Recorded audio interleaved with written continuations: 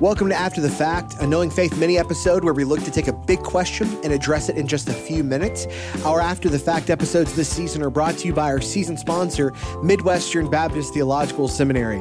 I love Midwestern's motto, for the church. And that resonates so deeply with the goal of knowing faith, to see a theological movement that is from and for the church. Joining us today for the second time is Dr. Geoff Chang. Dr. Chang serves as assistant professor of church history and historical theology at Midwestern Baptist Theological Seminary. He is the author of Spurgeon, the Pastor, Recovering a Biblical and Theological Vision for Ministry. Dr. Chang, thanks for joining the show. Good to see you again. Good to see you. Thanks for having me back. I guess the first time went okay, so thanks for having me back the second time. It went well. For the listener, if you missed the last time that we did this, Dr. Chang blew our mind. Even people who were Spurgeon aficionados were messaging me on Instagram going, I had no idea that Charles Spurgeon had written poetry. And it turns out he wrote quite a bit of it. So if you missed that last After the Fact that we did, and you are broadly influenced by Spurgeon, or you've read some of Spurgeon, or you feel like you're a real committed Spurgeon fan, do yourself a favor and check out that episode. And today, we're kind of coming back to that ground. So here's the big question, Dr. Chang. What would we find interesting about Spurgeon's views on the doctrine of salvation, or what we call soteriology? What would we find interesting about them? Yeah, great question, and such a big question, and such an important question, because this really gets at the heart of Spurgeon's ministry, what he was all about. When I think of Spurgeon's soteriology, the technical term that I think of is that he held to an evangelical Calvinism, meaning that at the heart of Spurgeon's soteriology was the simple and yet profound conviction that God is the one who saves, that salvation belongs to the Lord, that we as sinful human beings cannot save ourselves from the wrath of God, but it's through God's eternal love, through Christ's effectual atonement, through the Spirit's regenerating power that God brings sinners to himself.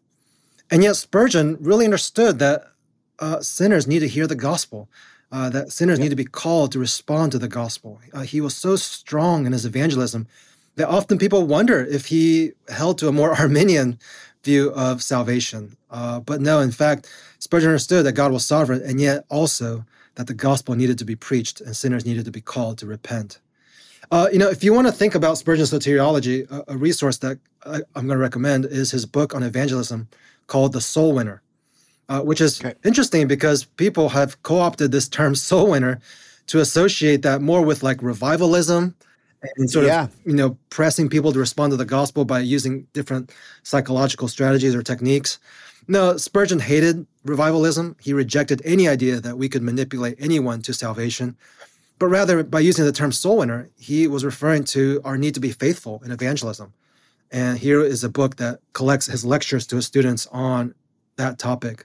And so kind of like J.I. Packer's classic work, Evangelism and the Sovereignty of God, Soul Winner is just this really helpful balance of what it looks like to believe that salvation is the work of God, and yet at the same time understand that God uses people like you and me to proclaim the gospel and to bring people to Christ. Dr. Chang, help me think through this real quick. Yeah. Because I've read some stuff that suggests that Spurgeon was kind of too Calvinistic for the non-Calvinists, and he was and he was not Calvinistic enough for some other people who thought he was kind of like he was just out there, like he was a liberal, he was crazy.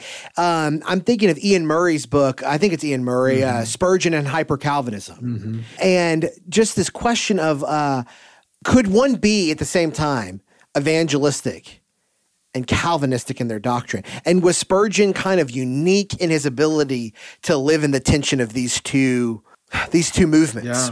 Yeah. I don't think he was that unique. No, in fact, when we look down church history, some of the best evangelists and missionaries held to a Calvinistic theology, and yet they were passionate about preaching the gospel. So you trace it back to Andrew Fuller and William Carey, missionaries like Adoniram Judson, and really, going back all the way back to Geneva and John Calvin himself. Calvinistic theology has actually often encouraged efforts in missions and evangelism. But you're right that in his day, Spurgeon sort of occupied this middle ground. There were the hyper-Calvinists on his right and people who were leaving behind the doctrines of grace on his left. And Spurgeon found himself sort of needing to speak to both sides and hold his ground. Yes, defending the sovereignty of God and salvation, and yet also calling and urging his people to faithful evangelism. So, Dr. Chang, if somebody was like, okay, I want to learn from Spurgeon and his views on salvation, what's like the one area, like what's one maybe direction you'd point them in terms of his writings or his ministry or his preaching? And what's one doctrine that you'd be like, you should go check out this, what Spurgeon had to say about regeneration or election or justification, and this is the route to get there. Yeah. Like if a listener's hearing this, like, I want more of that, where do they go and what should they be looking for? Oh, wow. Well, Soul Winner, obviously, I mentioned that. That's a great resource. So do check that out. He makes the gospel clear in there. He makes it clear that God is sovereign over salvation. And he makes it clear that we have a role to play. So he holds that balance really pastorally. You can do better than just reading his sermons.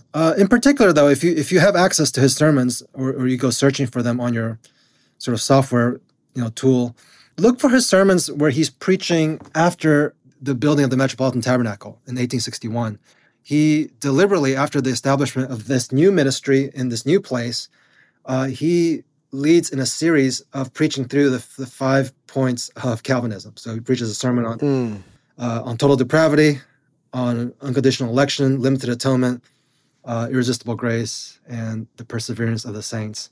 And that's a great little five sermon series that he does, which again, it's very God glorifying. It's very rich, but he never moves into a kind of hyper Calvinism. He always maintains the necessity of faithfulness and evangelism, of perseverance in the Christian faith. So I would commend that little 5 sermon series to you in his MTP sermon series. I love that. Well, Dr. Chang, thank you for making time to join us again to talk through Spurgeon. If you are interested in finding out more about Charles Spurgeon, you should check out the Spurgeon Center. What's going on over at the Spurgeon Library and Center? Like, what are you guys up to over there? Well, we're always running tours. We got folks coming in, lots of visitors, so we enjoy those. Okay. We're also working on different projects, publishing projects. Okay. I can't tell to you about all of them, but there are some very exciting things coming down the pipe. Follow us on Twitter. Okay. And you'll be the first to know about those. We also have a Spurgeon Library Conference coming up on April 19th. Oh, really? That's exciting. We limit seating to what we can fit in the library, so it's a very select group in terms of, obviously it's open to the public, but only a limited seating capacity. Don Whitney is going to be our plenary speaker. He's going to be speaking on Spurgeon's devotional life. And then Alex DePrima is also coming. He's recently come out with a book on Spurgeon's benevolence ministries. Oh. And he'll be one of our speakers also. So April 19th, Spurgeon Library Conference. I love it. That's really exciting. Well, listen, After the Fact is brought to you by Midwestern Baptist Theological Seminary. There are some really cool things happening over at Midwestern. I really encourage you to check them out. If you're ready to take your next step in theological training, consider Midwestern Seminary and how their For the Church vision can equip you through formal theological education.